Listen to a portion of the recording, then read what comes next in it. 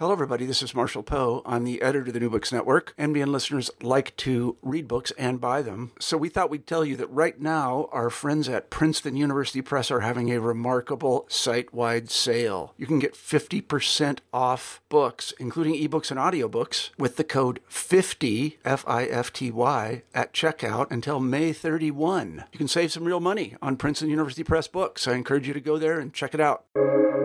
Welcome to the New Books Network. Hello, and welcome to New Books in Philosophy, a podcast channel with the New Books Network. I'm Carrie Figdor, professor of philosophy at the University of Iowa, and I'm co-host of the channel along with Robert Talisse, Alexis McLeod, and Sarah Tyson. Together, we bring conversations with philosophers about their new books in a wide range of areas of contemporary philosophical inquiry. Today's interview is with Kyle Johansen, Adjunct Assistant Professor of Philosophy at Queen's University. His new book, Wild Animal Ethics, The Moral and Political Problem of Wild Animal Suffering, is just out from Routledge. Many sentient or possibly sentient wild animals follow a reproductive strategy whereby they have very large numbers of offspring, the vast majority of which suffer and die quickly or suffer and die slowly. Either way, there is a huge amount of suffering in the wild. And it is a truism in ethics that we have a duty to alleviate or prevent unnecessary suffering. If we could intervene in nature to prevent the suffering, shouldn't we? In his new book, Johansen argues that we do have this duty. On his view, the value of unspoiled nature only conflicts with botched interventions, not effective ones. And we already do intervene effectively in ways that do help wild animals, such as through rabies vaccinations that are intended primarily to protect domesticated animals. But through gene editing or other methods, we could do quite a bit more. For example, create a 3-week window from birth whereby newborns do not suffer from pain. Or even, more drastically, turn carnivores into herbivores. Johansen offers a provocative discussion of this relatively neglected issue of animal welfare and also offers some recommendations on how we can address it. Let's turn to the interview. Hello, Kyle Johansen. Welcome to New Books in Philosophy. Hi, Carrie. Thanks for having me. I'm really excited about this book. I mean, it was very, very provocative, to say the least. It just raised a lot of really interesting issues and sort of comes to conclusions that make me feel like that can't possibly be the right thing, which is always interesting because it means, that you have to have some, fairly plausible arguments, for conclusions that just seem like crazy, right? So before we get to wild animal ethics, the moral and political problem of wild animal suffering, tell us a bit about yourself, right? What your philosophical interests are, your sort of, how you came to write the book, a bit about yourself as a philosopher. Okay, yeah, sure.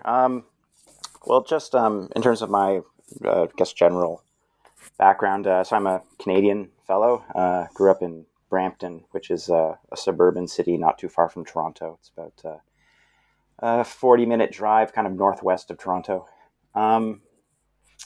I went to Queen's University. That's where I did my PhD in philosophy.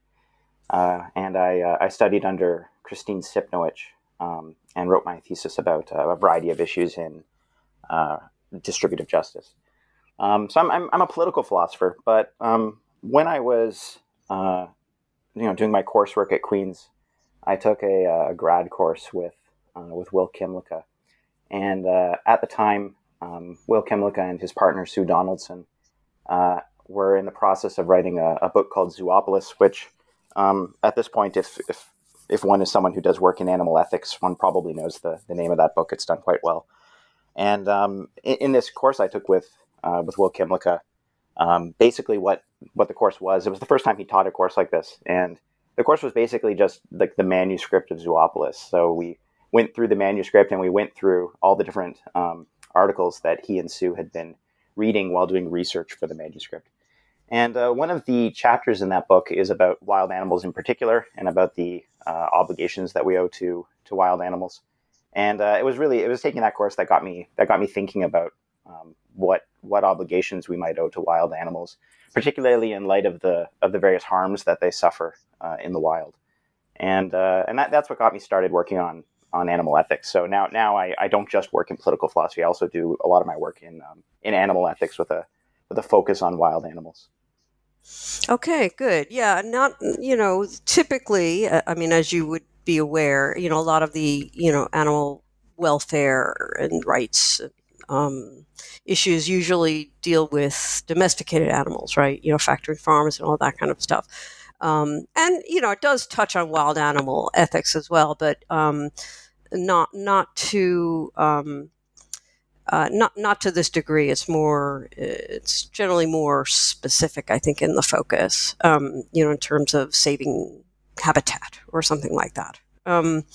So you start out, being very challenging. What's so great about nature, right? I mean, we all know it's, I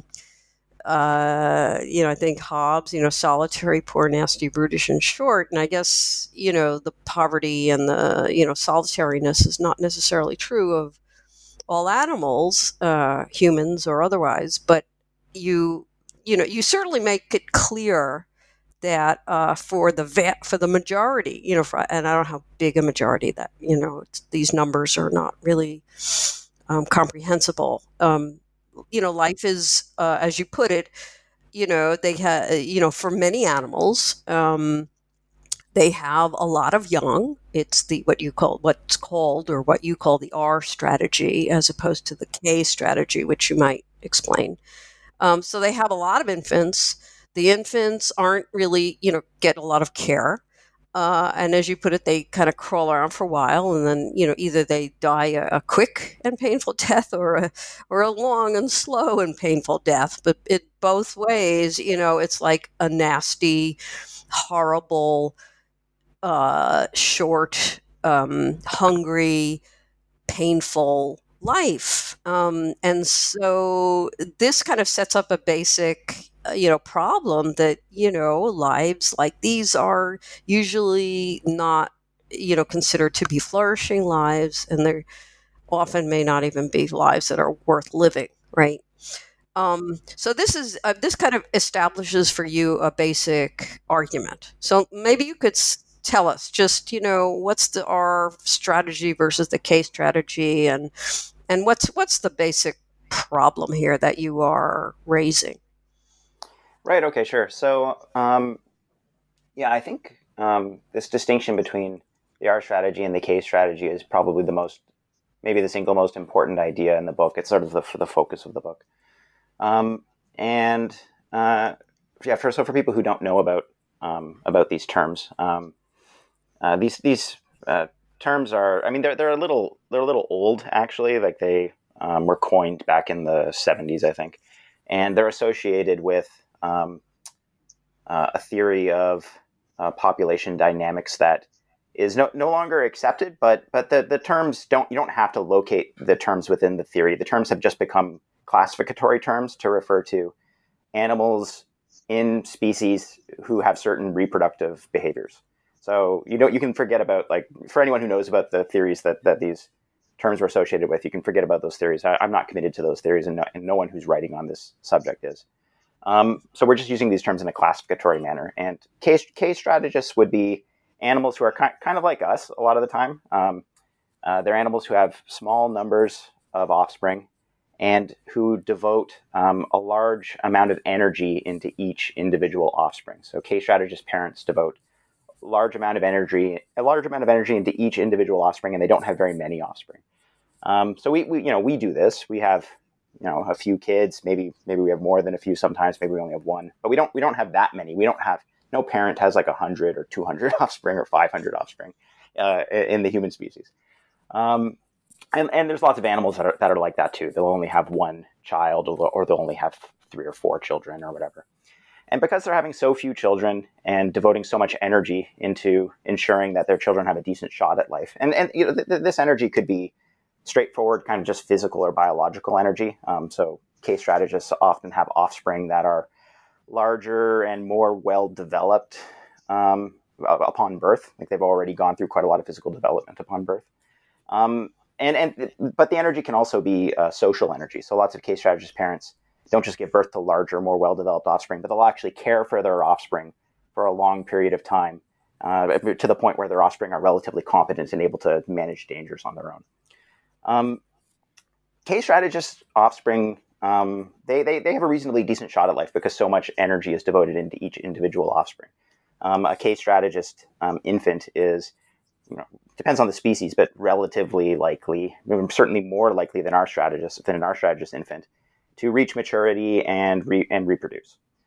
The R strategy is just the opposite kind of the case strategy. The R strategist parents don't have small numbers of offspring. They have very large numbers of offspring. In the case of small mammals who are R strategists, this would often be something like dozens of offspring. But in other species, like fish species, it could be thousands or millions of offspring. And the idea is to just play a kind of numbers game here. So, I mean, in nature, animals are trying to protect their genes. They want it to be the case that they have some offspring who survive to maturity and reproduce, because then their genes get passed on. And one way of ensuring that your genes get passed on, is to just have as many offspring as possible. Because if you have like 1,000 offspring, then even if those offspring are terribly incompetent and are getting eaten all the time and are starving, some of them will survive. Like a few of them will probably survive and reach maturity and reproduce. And so that's how the R strategy works. And if you're someone who does work in animal ethics and you think sentient beings are morally important, they have interests that we ought to take into consideration when deciding what our obligations are.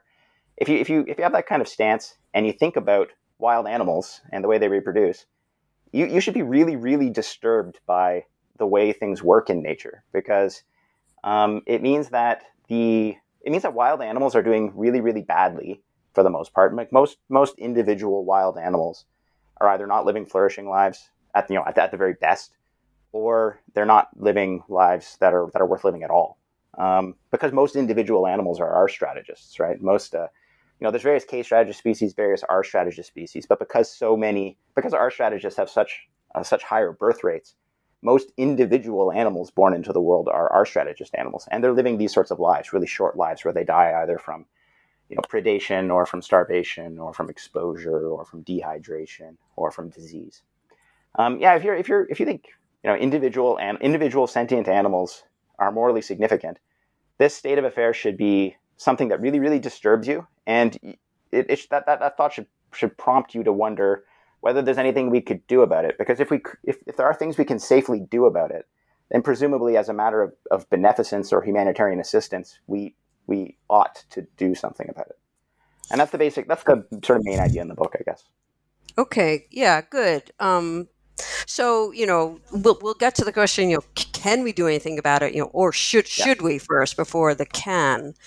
But so you mentioned sentience, and that's so a lot of the R strategists, and we're talking about lots of species in nature. Well, when we think of case strategists, we're thinking probably of the I don't know, megafauna, things like that. We're not thinking of I don't know, sea turtles or fruit flies, or I don't know. I don't know where rabbits would fall in this. I guess the rabbits would be an R strategist, although they do take care of the young to some extent. So I don't know. But in any case, we're the sentience aspect is not trivial. And it's also very questionable, like where which of these many R strategists are plausibly sentient. So maybe you could give example of your typical or many R strategists, and where do they plausibly fall in the sentience line?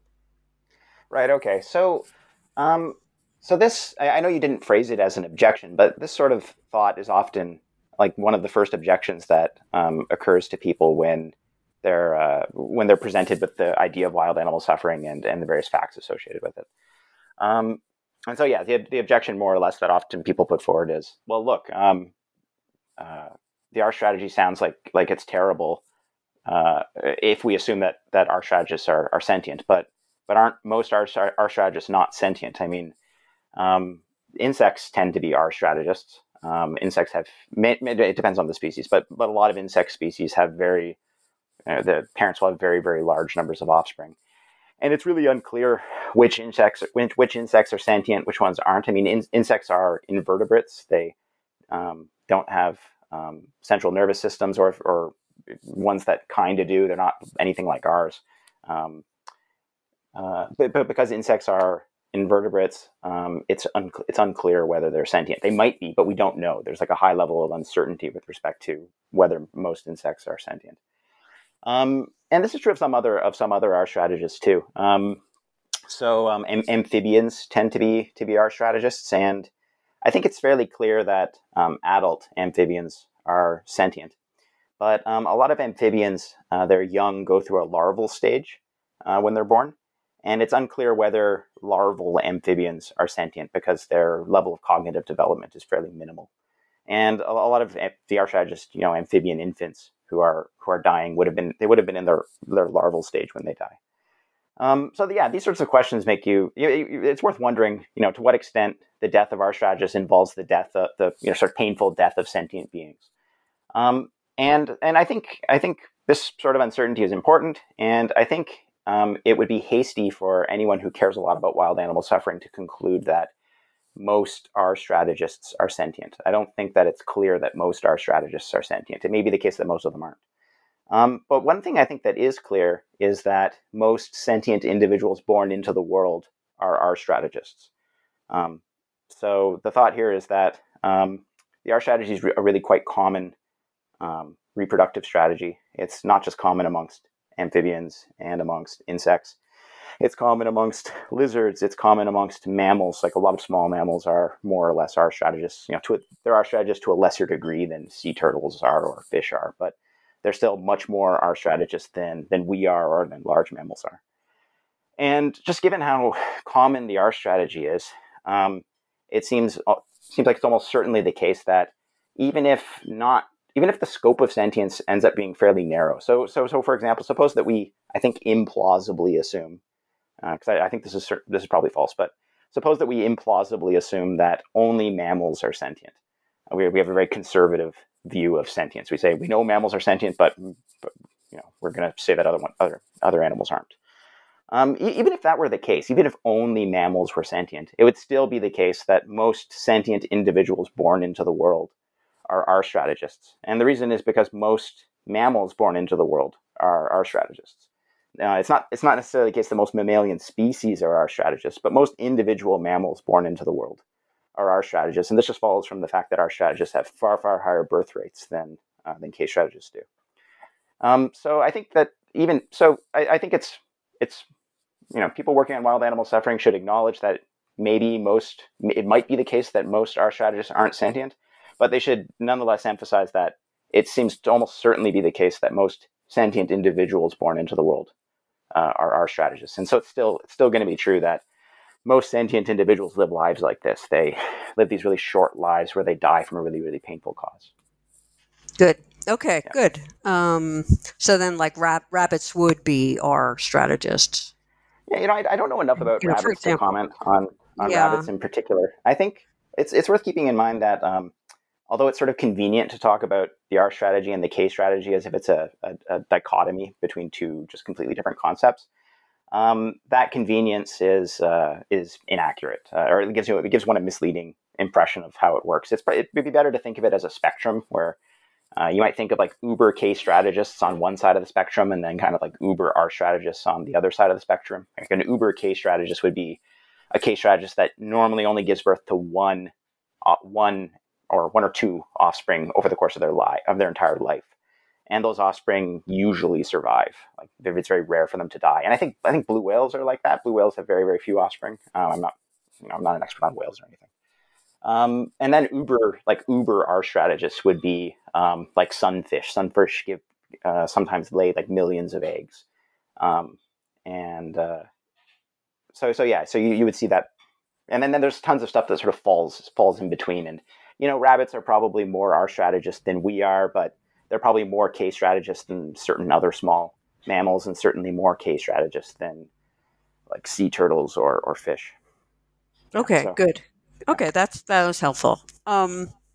So you might say, well, okay, well, that's, nature's red in tooth and claw, and that's just kind of the way it is. I mean, nature is just that way. How does this become a moral obligation on our part? Could you explain that? To do something about this. I mean, to intervene in nature. I mean, that in itself. I mean, this was one of the sort of confounding issues in the book is that you end up arguing for this really, really kind of extreme ways of intervening in nature, and when many animal rights activists and welfareists and everything are all like, we should not be intervening in nature. We should try to get more habitat and stay out of it and let it do its thing. And you're kind of doing like just the opposite, which is so bizarre. So why do you okay, there is this nature red in tooth and claw, as I said that, and it's like, but that's just nature. I mean, we should just let nature run its course. These different strategies are both successful, and we shouldn't intervene. I mean, what is the duty that we've got to here? I mean, why should we feel that we have any obligation to inject ourselves into nature as opposed to pulling ourselves back? Right. Yeah. Okay. Thanks. So one of the chapters in the book is about the view that nature is good, because it's really common. There's a really common view that a lot of people hold the view that nature is good, and I think that there's kind of two different thoughts wrapped up in the view that nature is good, and they're distinguishable, but they're also connected to each other. One of those thoughts is that nature is good because wild animals are living decent lives. I think a lot of people don't actually know that wild animal suffering is so bad. I think it's a matter of common knowledge that predation exists, and that there's a certain amount of other dangers that wild animals have to face, like parasites, and maybe they get diseases sometimes or whatever. But I think that by and large, a lot of people, when they think about what it's like to be a wild animal, they're imagining a life that's reasonably good. And I think that certain practices presuppose this. So if an wild animal is injured, a lot of people would say, you should rehabilitate that wild animal, and then release that wild animal back into the wild where the animal belongs and where the animal will be happy, or something like that. Or just or other people will say that's just part of the natural cycle. Let whatever's going to happen to it, let what's happened, because that's just part of nature. Right. Okay. Yeah. So I think the view that nature is good, I think there's two parts of it. Well, one part of it is I think a lot of people really do think that the wild animals are typically living decent lives. And I think the other part of the view is that naturalness is a valuable property, and that's a little bit different from just saying that wild animals are living decent lives. So the view that naturalness is a valuable property. I mean, we can predicate naturalness of lots of different things. We might say that a space is a natural space, attractive wilderness, insofar as it hasn't been affected too much by human activity, is natural. We might say that some products are natural products. So you could have a natural food product that's and we contrast it with synthetic food products, or you could have a natural cosmetics or something like that you would contrast with synthetic cosmetics. So you can predicate naturalness of lots of different things. And I think it's popular to think that naturalness is, insofar as something is natural, then just all things being equal, that's good. Like naturalness makes something more valuable than it otherwise would be. So in the book, I criticize these views. I think these two sort of different but interrelated views. And the reason I think they're interrelated is because one might think that there's a connection between the welfare of wild animals and the naturalness of wild animals. So I think that some people think that if you try and intervene in nature, you'll just make to benefit animals or not to benefit animals to do other things. You'll tend to make wild animals' lives worse. And I think that creates a kind of clear connection between the claim that naturalness is a valuable property and the claim that wild animals are better off without us, at least, that they should be left alone. Right. Maybe, yeah.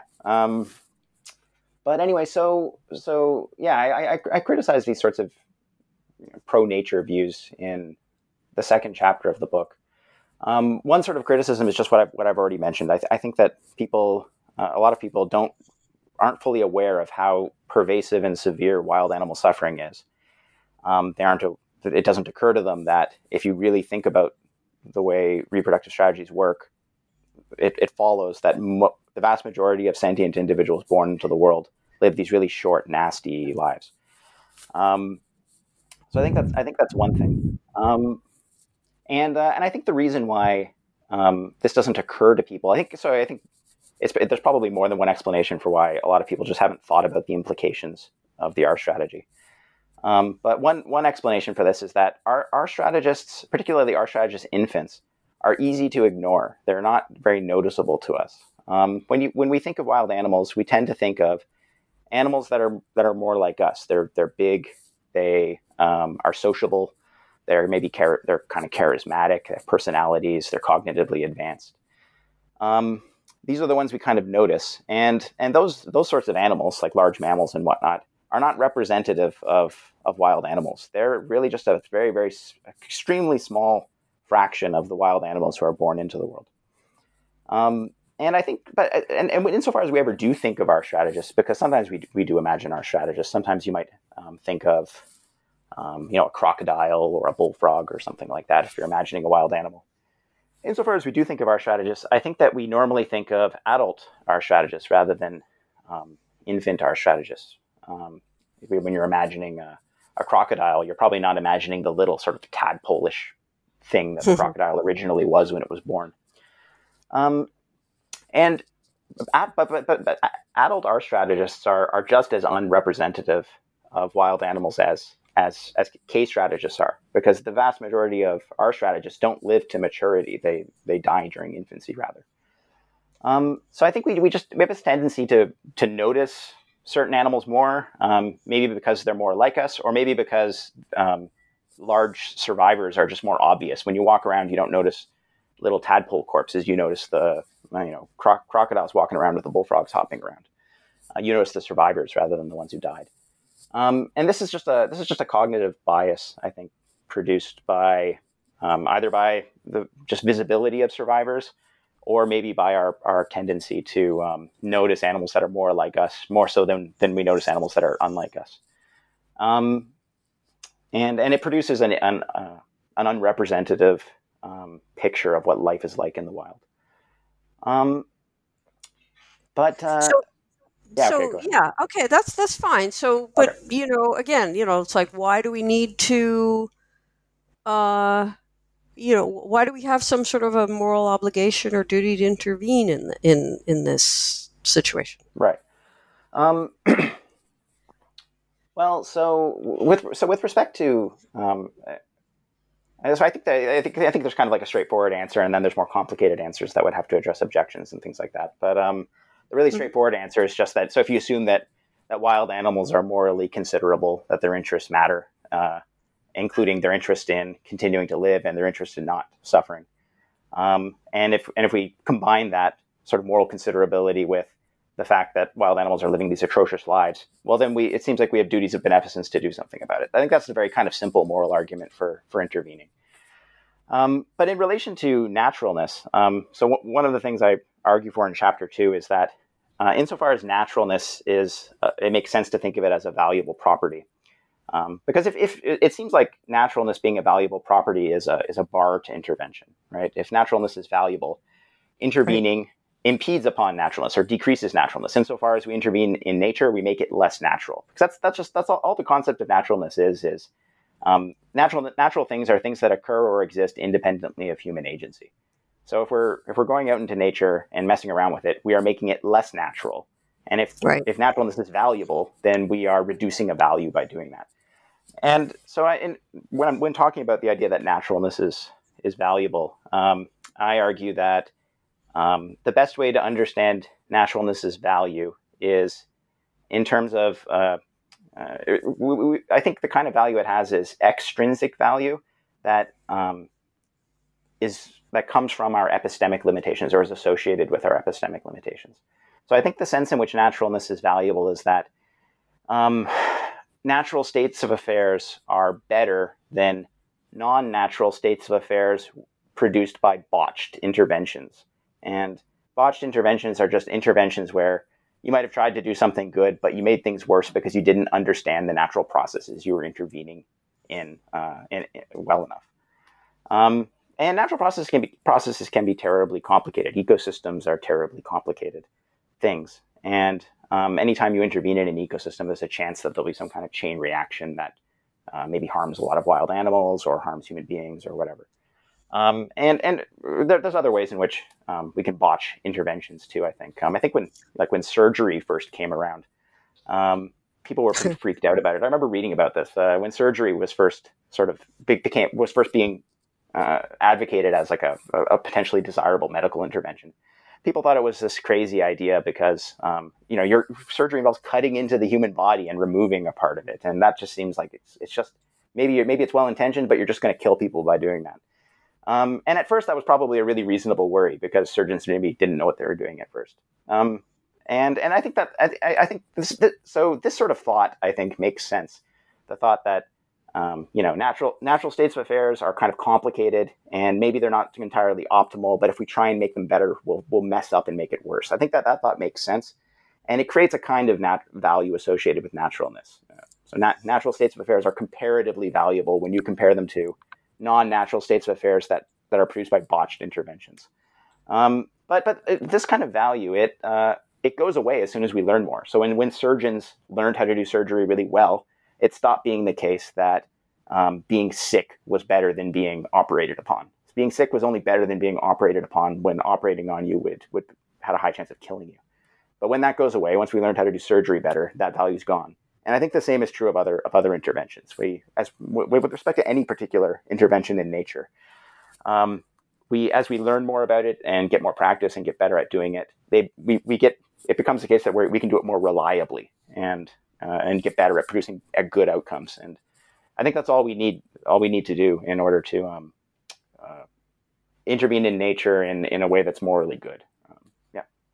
Okay, good. So let's get into your suggested interventions, because this is, I think, makes everything a little bit more concrete. Let's assume there are lots of wild animals that are suffering and they're living awful lives, or maybe even lives not worth living. I don't know. If that difference will make a huge difference. But anyway, so there is some prima facie case for intervening to prevent suffering, right? And if naturalness is just, kind of basically fear of messing it up in some way, making things worse, well, once we know more, then, if we knew which sorts of interventions might actually improve things and relieve some of the suffering, then, we ought to do them. So what are the sorts of interventions that you kind of have in mind? Sure.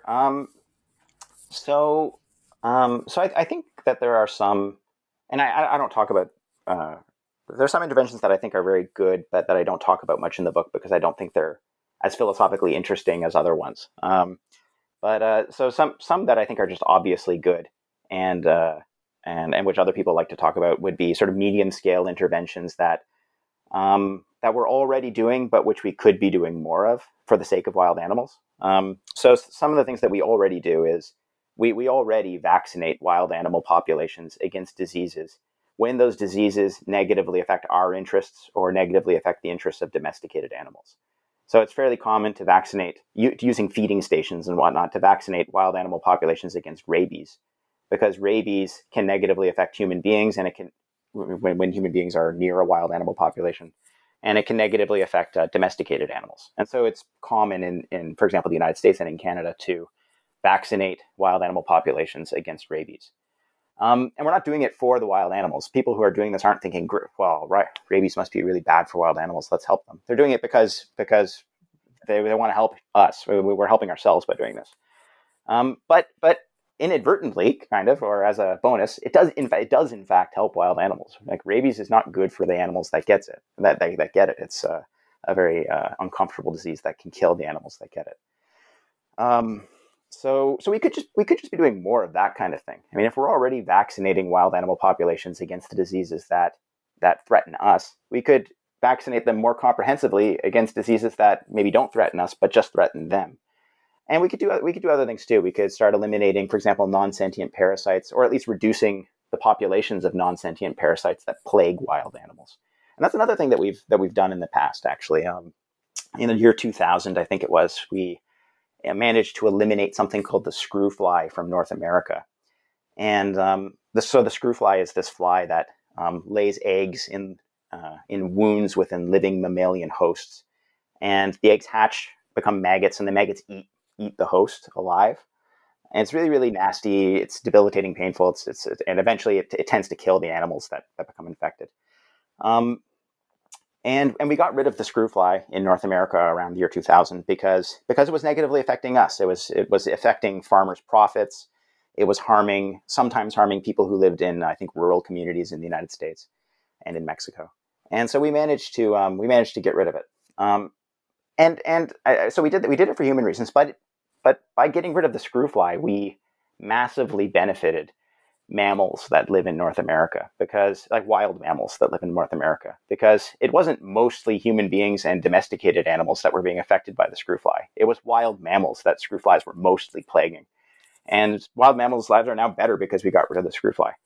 We could just do more of this sort of thing for wild animals' sake. We could start eliminating parasites that may not affect our interests at all, but specifically the ones that affect wild animals' interests.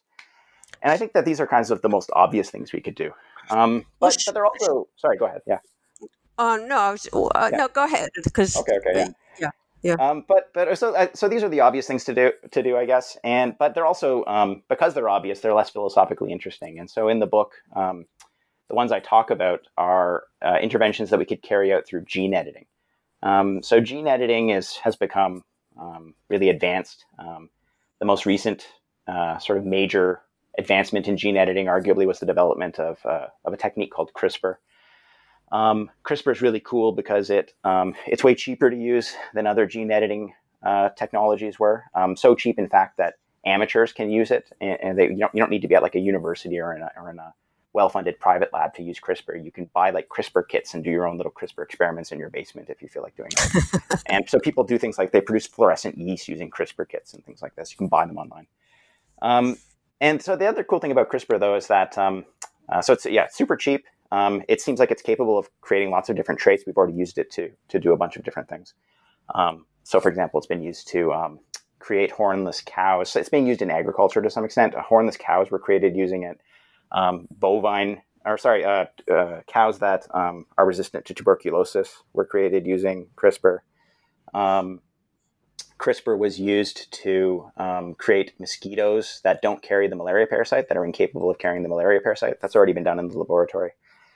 CRISPR has been used to create, I'm not sure if CRISPR was used for this, but other earlier gene editing technology, at least, was used to create mice that are incapable of suffering. And it's certainly the case that CRISPR could be used to do the same thing. I mean, they couldn't feel pain? Well, yeah, they could feel pain, kind of, but they couldn't suffer. So there's a distinction that I draw in the book between dimensions of pain. Yeah. That's right. There's this. So and this isn't a distinction that I came up with. It's something that is pretty commonplace now. But so there's a distinction to be made between one's sensory experience of pain and the affective dimension of pain. So one's actual one's feeling of pain, the feeling of pain that one has when a painful experience occurs, versus the extent to which one's pain bothers you. or the extent to which your pain bothers you. And so the thought is that suffering is a bit of both. In order to suffer, you have the sensory experience of pain, but your pain also really bothers you a lot, enough so that maybe it prevents you from doing other things you want to do and makes your life really bad.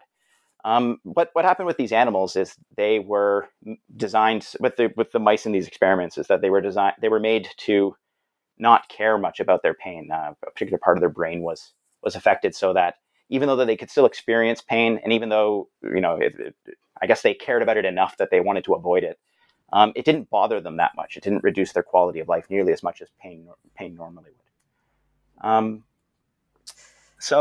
Anyways, oh yeah. So I don't know. I'm kind of rambling about different things. No. You've raised a number of these, intervention types, and I think each of them, sort of individually sounds, has some plausibility to it. But so when you talked about eliminating the non-sentient parasites, right? Well, you might as well just say let's just eliminate all the problematic species, whatever, that probably don't feel anything, and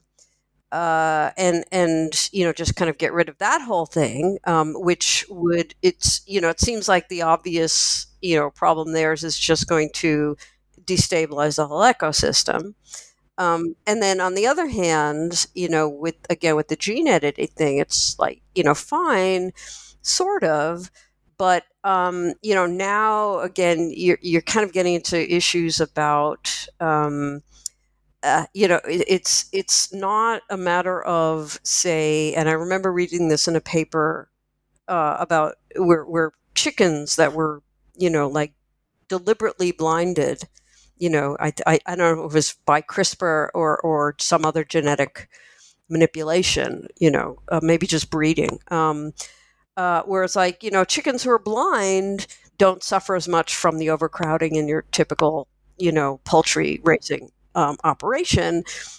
So let's just raise these, blind chickens. Well, that sounds horrible when we're just talking about domesticated animals, but now we're talking about intervention in the genetic of wild animals, and that seems to be like if anything worse. And I don't.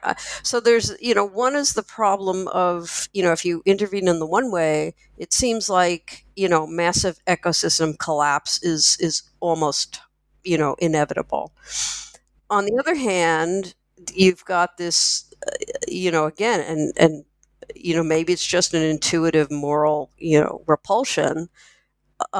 You're intervening on these animals to change them from carnivores to herbivores, or eliminate their capacity to suffer, or something along some very, very significant. These are not minor interventions. These are major interventions into the whole lifestyle of the species, and that seems wrong as well. So how do you respond to those two problems? Okay, sure. So yeah, you brought up the thought that one option, if you wanted to intervene in nature to reduce suffering, one option is you could try and get rid of wild animals, because if they're not around, they can't suffer. And in particular, if our strategists are. If your average R strategist is living such a bad life that it's not even worth living at all, you'd benefit R strategists by reducing their population sizes, by preventing them from reproducing, because most of them are better off not being born. So I think one thing I think that is worth doing, and it reflects the thought that R strategists, infants, probably don't live lives worth living. One thing that I think is worth doing, if we could do it safely, would be to find ways to lower our strategist birth rates, and to make the young that are born more resilient, so that they're more likely to survive and reach maturity and reproduce.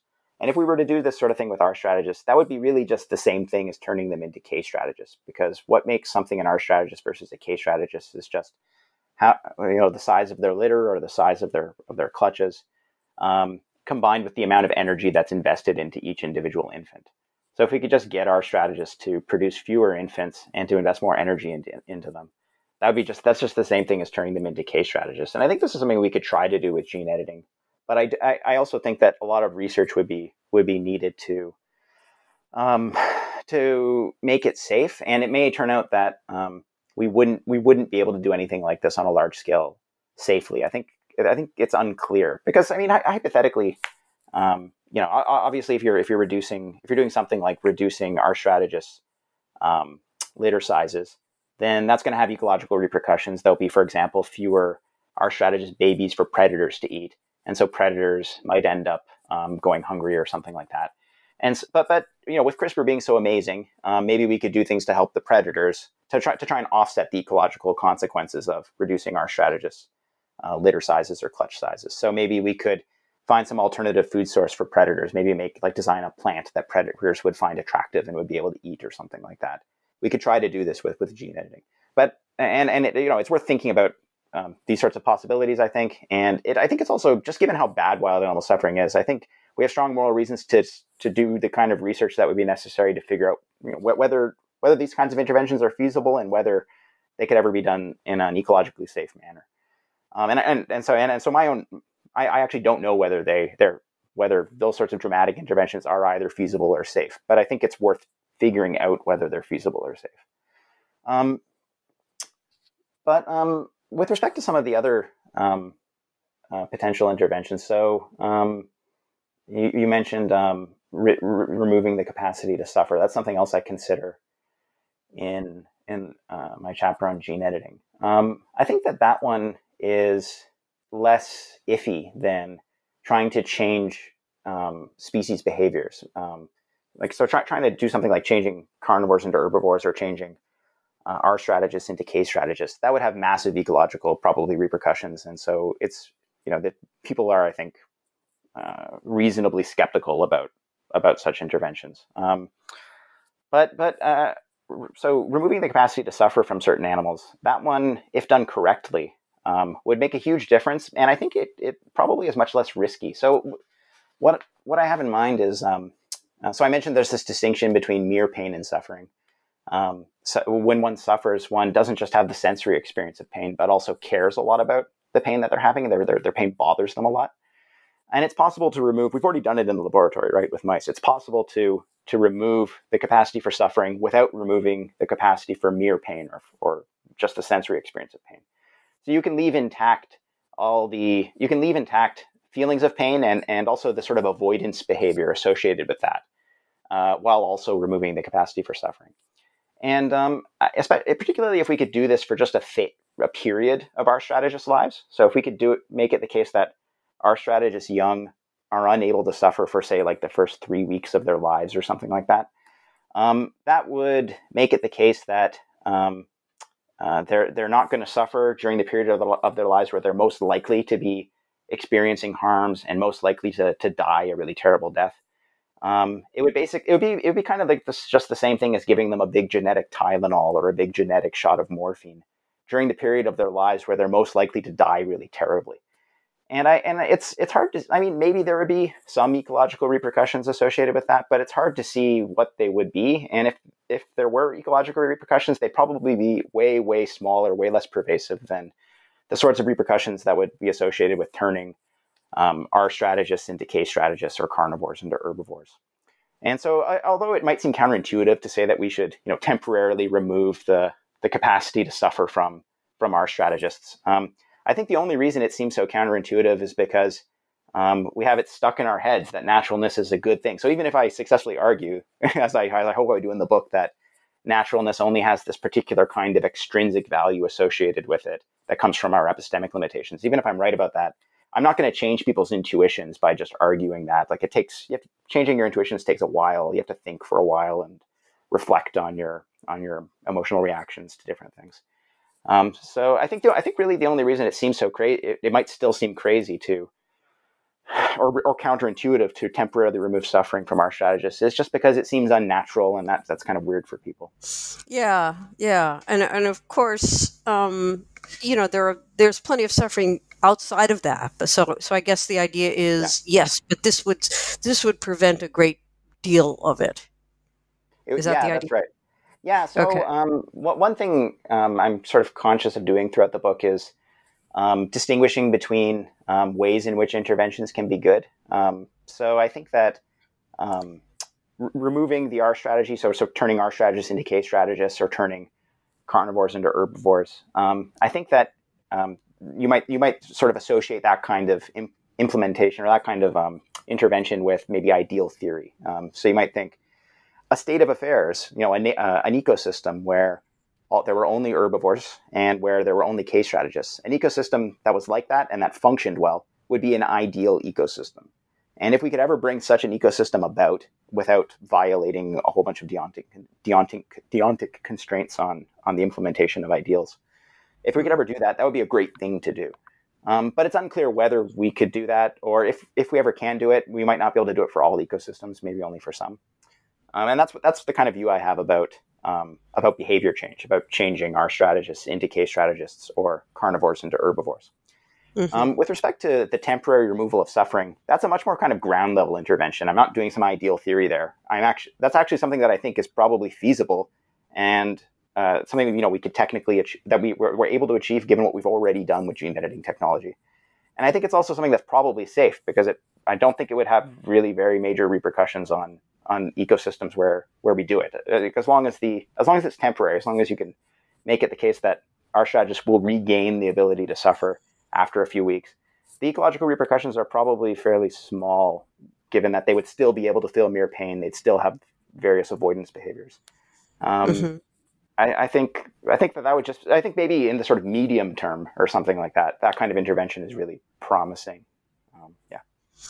I mean, it certainly sounds more plausible than the others. Just seem like so massive, like basically mean, we just need to change the makeup of the entire natural world with intention rather than the way we're doing it now through global warming. Yeah, that's obviously the actual practicalities of carrying it out, but I mean at a purely sort of hypothetical level, it seems like, yeah, if there were kind of a way to spray something, over the entire globe that would accomplish this, why would we not do it, right? Yeah, yeah.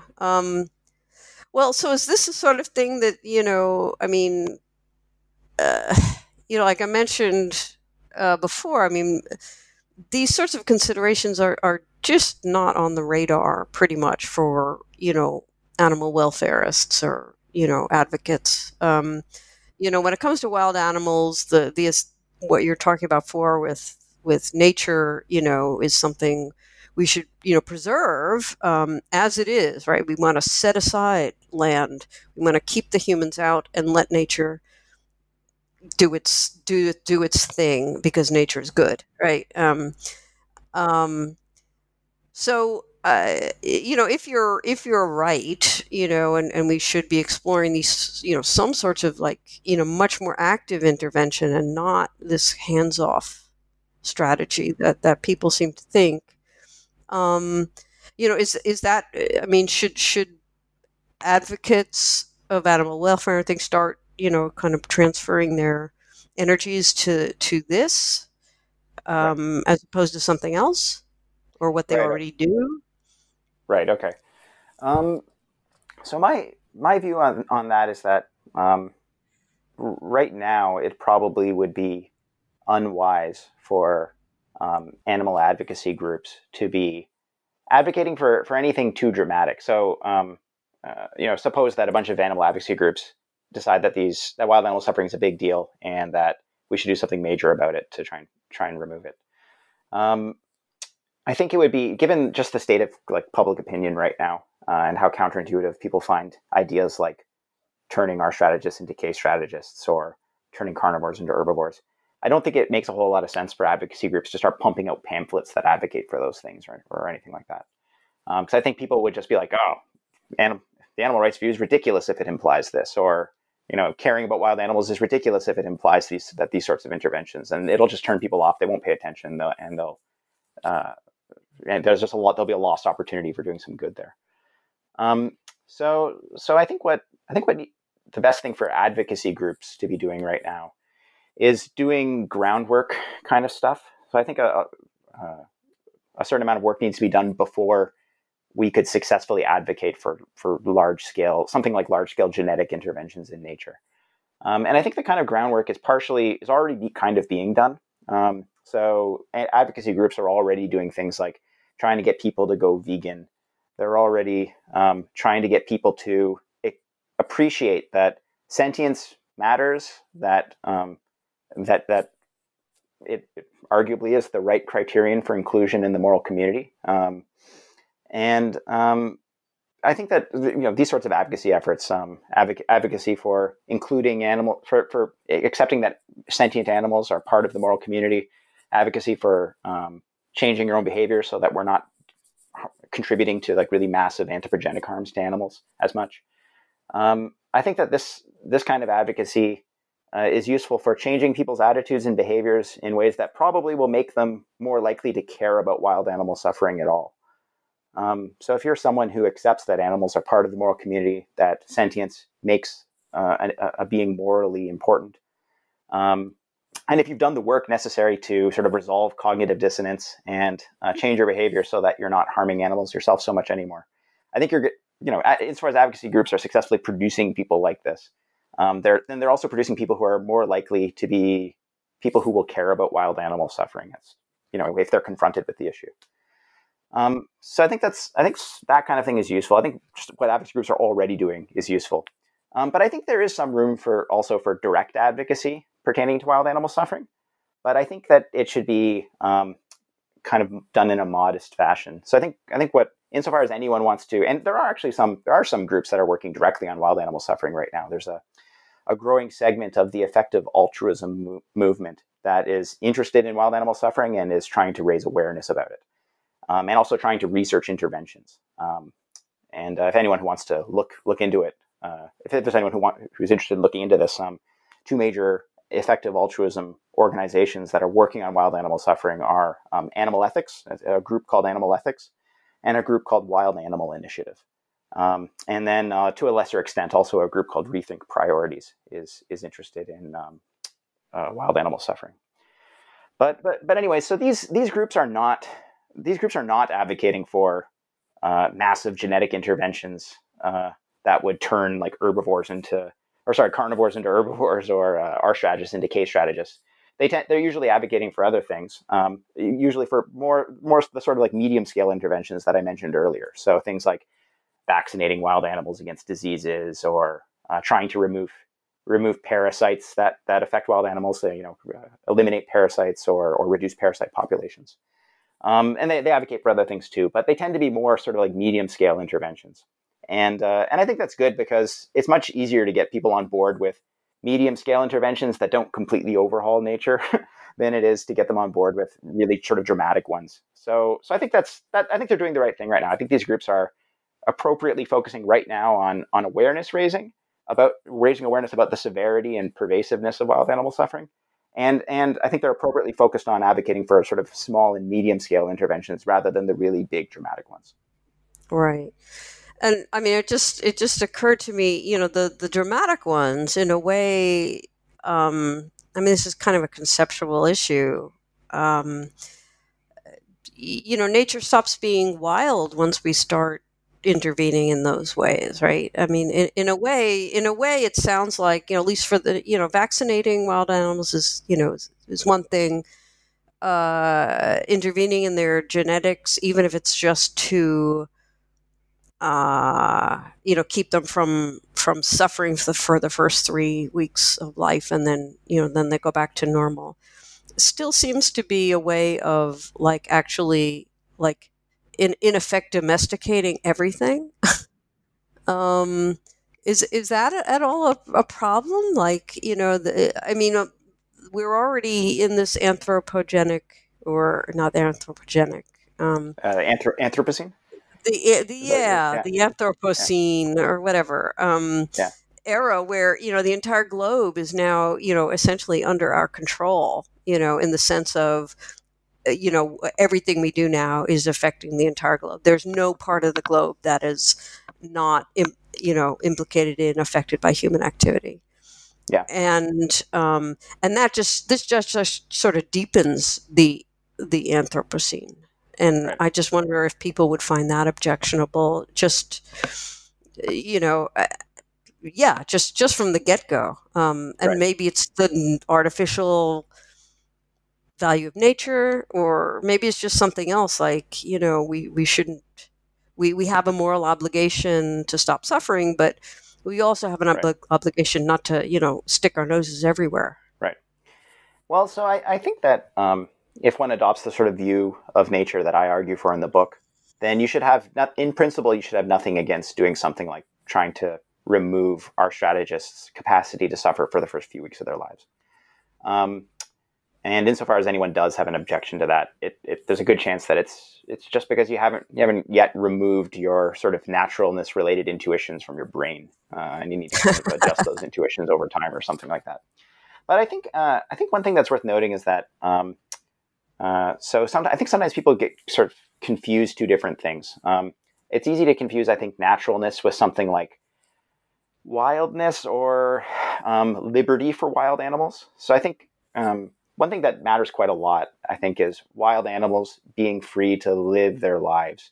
And when you think about domestication or putting animals in zoos or whatever, that I think that sort of thing is objectionable. Domesticating animals or putting them in zoos is objectionable.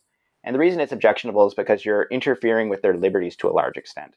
And Right. interfering with wild animals' liberties on a large scale is bad for wild animals. It's bad for, at least for competent wild animals that are able to competently manage dangers of their environment. Because Right. such wild animals need their liberty to flourish. Well, I think I mean, just to put it in the same point is, we're very, very, very jealous of our own autonomy. Right. Right. I mean, autonomy, the autonomy of each individual human is a huge issue at every step of every, any ethical discussion. Right. And it seems like we are not treating wild animals the way we ought to if we are not granting that they too have autonomy. Right. Yeah, no, so I think that that's right. But I think I'd note two things with respect to intervention in nature and its relationship with respect for wild animals' autonomy. One thing I think I'd note is that it's important to recognize that if we fully appreciate what the R strategy implies, most individual wild animals born into the world are not actually competent. They're not able to manage the dangers of their environment. And as a result, their liberty is not valuable to them, or it's not valuable to them at least until they develop competence, the competence necessary to successfully lead good lives on their own. So insofar as liberty matters at all, it's not going to be something that's going to prevent us from trying to help the really young R strategists who are dying after a week. I mean, we think, we think with human children and whatnot, helping human children, even if it involves a lot of interference with their liberty, is fine as long as the interference stops at some point, right? At the point where they're able to competently manage the dangers of life. So I think I take note of that, but also I want to point out that when people think about large-scale intervention in nature, usually what they initially have in mind is something like a large-scale use of conventional wildlife management. So basically turning nature into something that looks like a zoo. When I think, and that's initially when people in the earlier bits of the literature on wild animal suffering, often that's what authors had in mind. Large-scale intervention was assumed to be a matter of doing something like fencing off predators from prey, restricting the liberties of predators to prevent them from attacking prey, diving in and maybe caring for our strategist offspring that can't care for themselves, and then sterilizing the other R strategists or whatever. These sorts of interventions, like really sort of wildlife management kind of interventions that look rather like turning nature into a zoo. I think that's often what people had in mind initially. And I think I agree that kind of scenario is a scenario where we've turned nature into a big zoo. is really counterintuitive. It might not be a good one. But that's not what I'm advocating for with gene editing. Gene editing involves some liberty infringement, some infringements on wild animals' liberties.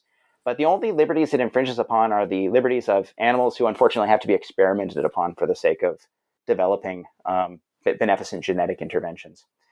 With gene editing, we don't need to experiment on all wild animals or anything like that in order to give them beneficial genetically engineered traits. We only need to experiment on a very, very small subset of a target population. You can experiment on a few and then develop a laboratory population of maybe 100 animals or something like that. And after that, you can just release the animals into the wild, and those animals will pass on the genetically engineered trait to almost all of their offspring. They'll mate with other wild animals. They'll have offspring, and those offspring will have the trait. This is called doing a gene drive, and it's something that we're able to do with current genetic technology. We can make traits such that they will just get passed on to almost all offspring. And so we're not actually, if we do this gene editing approach, we're not actually turning nature into a zoo. We're not interfering with the liberties of all the wild animals in nature. We're only interfering with the liberties of those few animals who have to get stuck in a laboratory. And I agree that it's bad to experiment on animals, but I think that the severity of wild animal suffering justifies some moral costs. Okay. We are over time at this point. So just to wrap up quickly, what are you working on now? Are you following up with further work on this issue or something else? Oh, sure. So I'm organizing a symposium about the book that I just talked about. It's going to be online, held over Zoom, I think, and it's sponsored by Apple.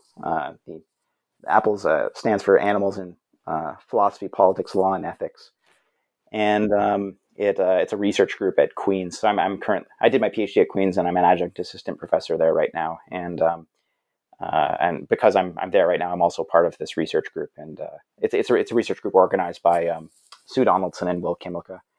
And so we're going to be doing this symposium about the book, and hopefully we'll get the symposium papers revised and published afterwards. But that'll have to happen later. I'm also guest editing a topical collection for the Journal of Agricultural and Environmental Ethics, and it's a topical collection about positive duties to wild animals.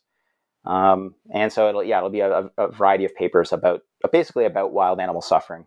Some of which will be sort of more pro-interventionist, some of which are more conservative. Authors who have agreed to contribute include Jeff Sebo, Alistair Cochrane, Angie Pepper, Oscar Orta, Katia Feria, Josh Milburn. Yeah, I think that's all of them. Anyways, anyone who's listening who knows about the animal ethics and the people who are writing in it probably recognize some of those names. Great. Okay. Well, I wish you luck with these endeavors, and I thank you for talking with New Books in Philosophy for a very interesting and provocative conversation about a provocative book. So thank you very much. Thanks, Carrie. I appreciate it.